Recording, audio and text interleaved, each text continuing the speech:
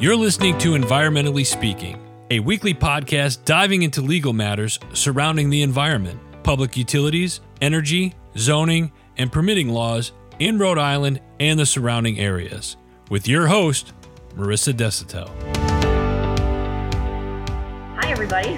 I am Marissa Desitel. This is Environmentally Speaking. I am solo today. My co-host, Clarice Parsons, is doing something else. I can't remember what the heck it was, but clearly more important than this. And in an exciting turn of events, I was able to convince a friend and colleague to speak with us today. So you're going to be listening to the two of us give you a little bit of background and then an update on some of the policies and programs at the state level and get her side of the experience being an environmental professional. So the person that I'm talking about is Elisa Richardson. She is a professional engineer and currently working with the Rhode Island Department of Transportation. She is the acting administrator of the environmental division at that agency. Prior to being at DOT, Elisa worked for the Rhode Island Department of Environmental Management, which is where the two of us had an opportunity to work together. So hello, Elisa. Hey, good morning. Good morning. So I just gave a little bit of background for you, but I'm wondering if you wouldn't mind providing our audience with some more information about your education and work history. Sure. I'm also a management professional, and my work at DEM was in the water resources section, which includes the wetlands and the septic system group. I focused mostly on water quality, water withdrawals, and stormwater management. And now I'm helping DOT achieve consent decree goals because they slapped on the wrist for not doing enough stormwater, and now they have quite the prescribed set of goals they have to meet now. It's been a lot. It's been a lot of very rewarding, helping to make improvements around the state water quality wise.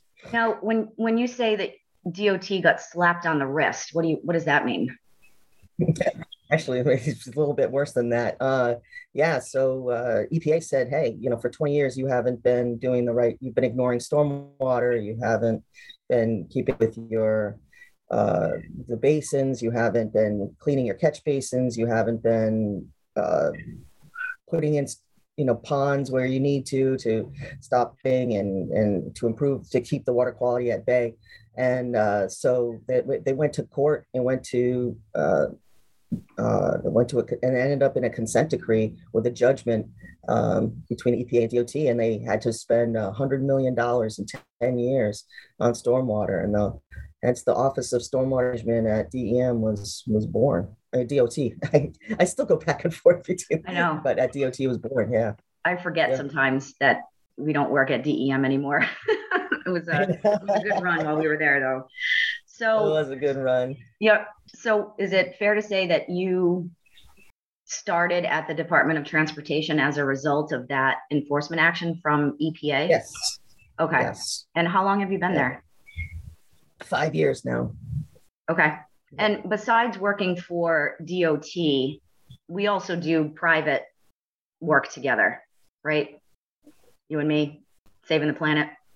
Yeah. Yeah. So I do some, I've worked as an expert a few times at DEM side and not yet at DOT, but on the private side. And it's been a very interesting learning experience. I think it's helped me at the state end as well, sort of seeing really the whole culture of development happens. It's interesting when I work for the DEM, you're immediately respected and you're immediately listened to, and then when I work for a client, I'm the same person. I'm saying the same things. It's just they're kind of blanking out. Sometimes board members might be, or I remember one time I tried to testify and I was completely ignored. I was considered like Joe Q Public, and so, or maybe Jane Q Public, but uh, uh, it wasn't until we asked you to represent this case and you had to present me as an expert until they actually recognized and I got a place at the table to actually speak or the comments at the end. So, and then all of a sudden that weight was, a lot higher.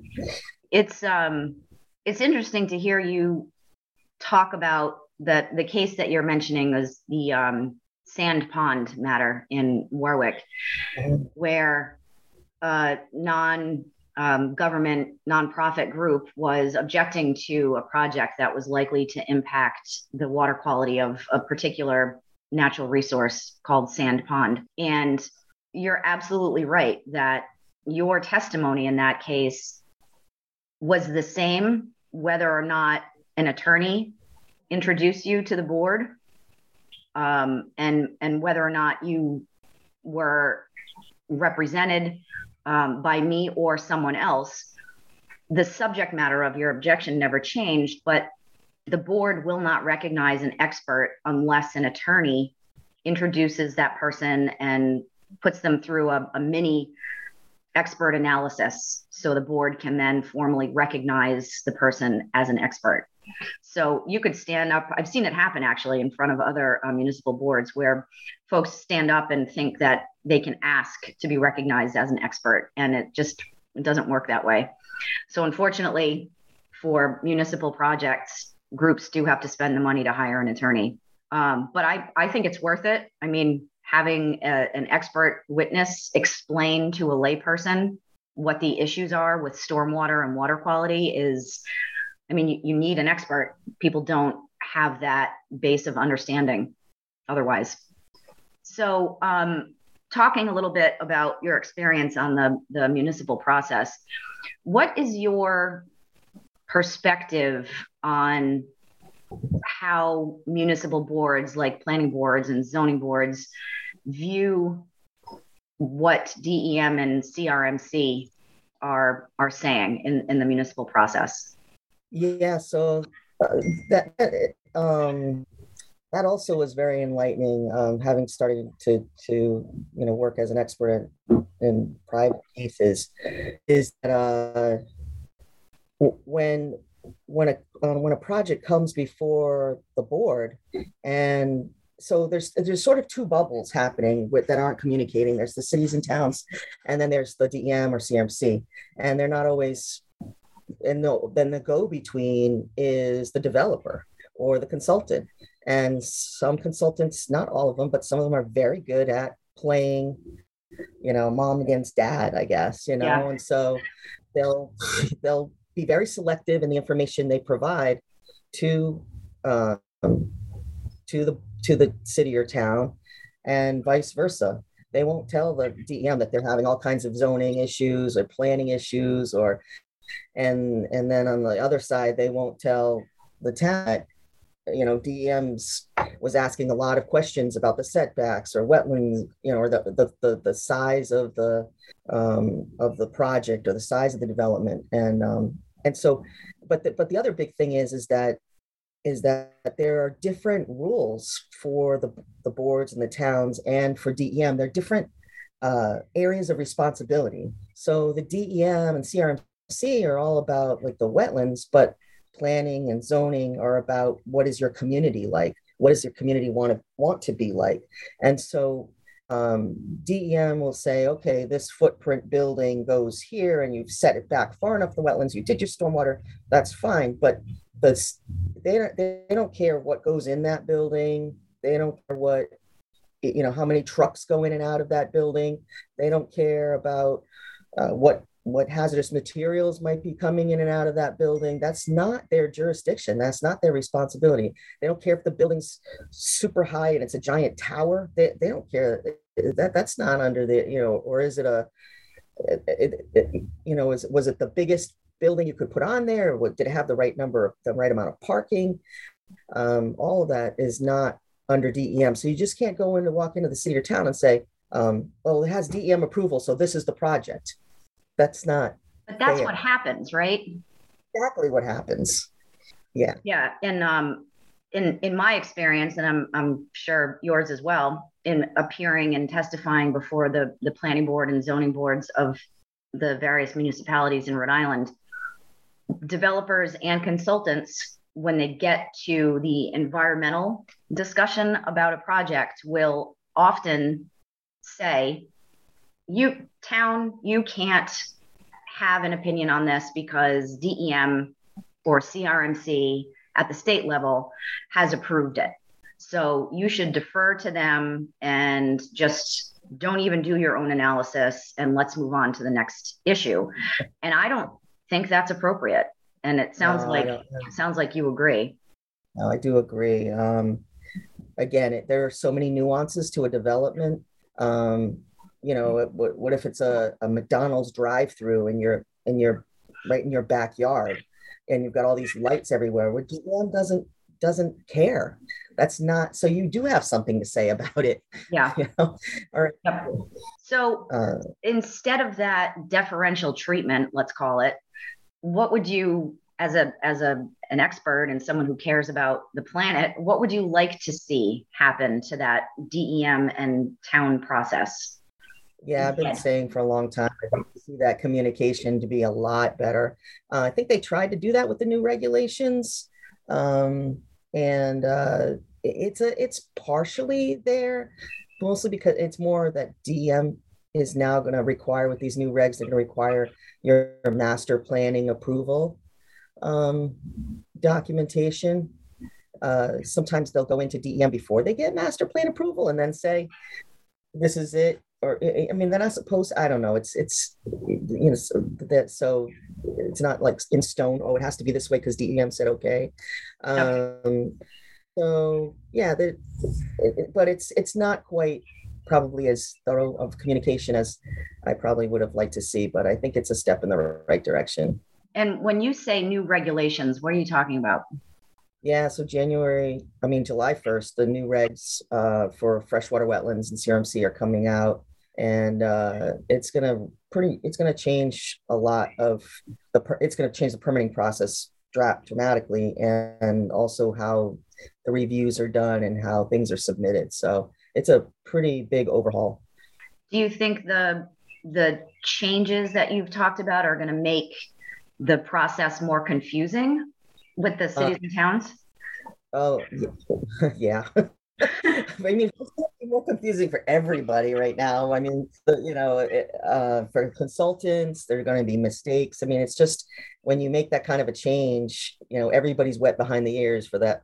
Wetlands are going to be wet behind the ears for a good, 6 to 8 months, a year, maybe even, trying to exactly figure out how to go about it. I mean, they're training their own staff. They have to train their own staff. I mean, some of the reg writers I remember at DOT 10 years ago, they were starting to rewrite these regs, and they were in meetings on a weekly basis. I mean, you can't, for 5 years, you can't, have that much going on and that much discussion, all of a sudden just pop out and have everybody get inside your brain that quickly, Are you anticipating on the private side as an expert, are you anticipating having or working with clients that you'll have to provide testimony to the municipal boards on what the new regulations actually say? They're going to look to you, right? You're the expert. So yeah. I mean, I'm more on the engineering side than the wetland side. I think before in the regs, it would have been easier for me to testify in terms of this is the wetland flag and this is the distance you should be set back from the wetland flag. But now it's you will need a wetland biologist as an expert, because it probably is going, because the setbacks are now based on, is it a swamp, fen, 40% bog of cedar swamp? So I don't know, like there's so many different variables to these setbacks. Yeah. There could be difference of opinion. No, I think it's more than 40% fen and it's this much bog, or what, I'm sure I'm using the wrong term. So if you're a wetland biologist, please, I'm an engineer. I defer to you, so to speak. So I see in the future, at least when you're negotiating setbacks from these, what could be wetland opinions about what kind of wetland this is. It could mean the difference of 15 to 20 feet, but that could be where your pool goes, or your stone wall, or a 12-bedroom house versus a 3-bedroom house, so. Yep. So are you thinking that the new wetlands regulations won't necessarily impact your scope of expertise, or will they? No, I don't think so. I think once the setbacks are set, so there's going to be like 2 phases like this. Before it was just so simple: isolated wetland 0, combined wetland 25 feet. If it's a 10-foot wide river, 100 foot, larger than 10, 200 feet, and that's it. You were done. Now there are buffers, there are setbacks, there is a buffer zone, there's a jurisdictional area. Once you decide what the wetland is and what those buffers are, then the engineering part of it is pretty straightforward, and the stormwater part's the same. So, I think the argument's going to be a little bit on those buffers now. Okay, so that's the takeaway. Know your buffers. Yeah, your buffers. That is my big takeaway. Another thing I wanted to mention. Oh, go ahead. Yeah, something I want to mention about being an expert. Another experience I found that really surprised me is that if the board or even the court reading that Sand Pond judgment, which we won, by the way, congrats.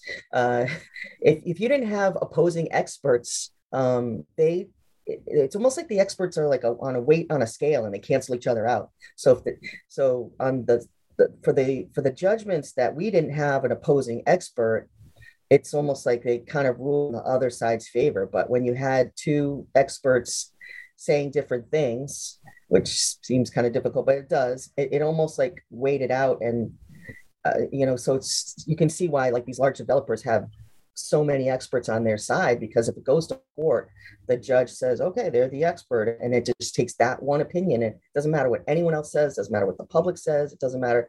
It was pretty revealing. Yeah. And frankly, as an attorney, I love that, because I have a very well-respected, including you, Elisa, network of professionals that I bring in for my environmental cases, because I'm not a technical expert. I know a little bit, and I prefer to make sure that I've got the resources on my client's side that we need to explain to anyone that we're appearing in front of why a project should or should not go forward. And it's a wonderful tool, because there's so much technical information associated with the environment that a lawyer is just not. My role is very different from what a subject matter expert is discussing. Right. So it can be frustrating, sure, that this expert says yes, this expert says no, they cancel each other out. But that just means you have to get the more qualified expert, in my opinion, which is why I like working. And you have to find the holes. What's that? Or you have to find the holes in the opposer argument. That becomes, if they understand them, if the board understands it and the judge understands it. That's another topic. Yeah. So, Elisa, any last thoughts here or advice that you might have for someone appearing before a municipal board? I would say at first I'm kind of like an educator by that's kind of like my natural tendency to want to teach them about stuff, and that I really saw wasn't fruitful. And so not that so it ended up being really trying to be simple, clear, maybe factual, and if analogies help sometimes, we had a few phrases we coined, like what happens to Sand Pond stays in Sand Pond. Some things that sort of ring true. Yep. It's just, stick to the facts and then look for the holes. But be confident but I don't know that. Yeah. Be stupid. Yeah, right. And don't try to use words that are your natural vernacular in your technical, like you can, but you maybe. I think the more intelligent person can actually explain it. Can explain things in more common words. Right. Yep. All right. Well, I appreciate all the references to Sand Pond. That was a good case to work on with you, and I hope that you'd consider coming back maybe in the future if our audience has any follow-up questions. So maybe keep that in mind. And thanks for your time this morning. If anyone has any comments or questions for Elisa, you can reach out to us at help@desautelesq.com. And we are available on Facebook, Instagram, Twitter. And I really appreciate your time, Elisa. And I hope the audience got a good understanding of what it's like working in the environmental field from your perspective. I hope so too. And thank you, Marissa. It's always a pleasure working with you. And I consider you to keep fighting the good fight. Appreciate it. Same. You too. All right. Thanks, Lisa. Bye, everybody.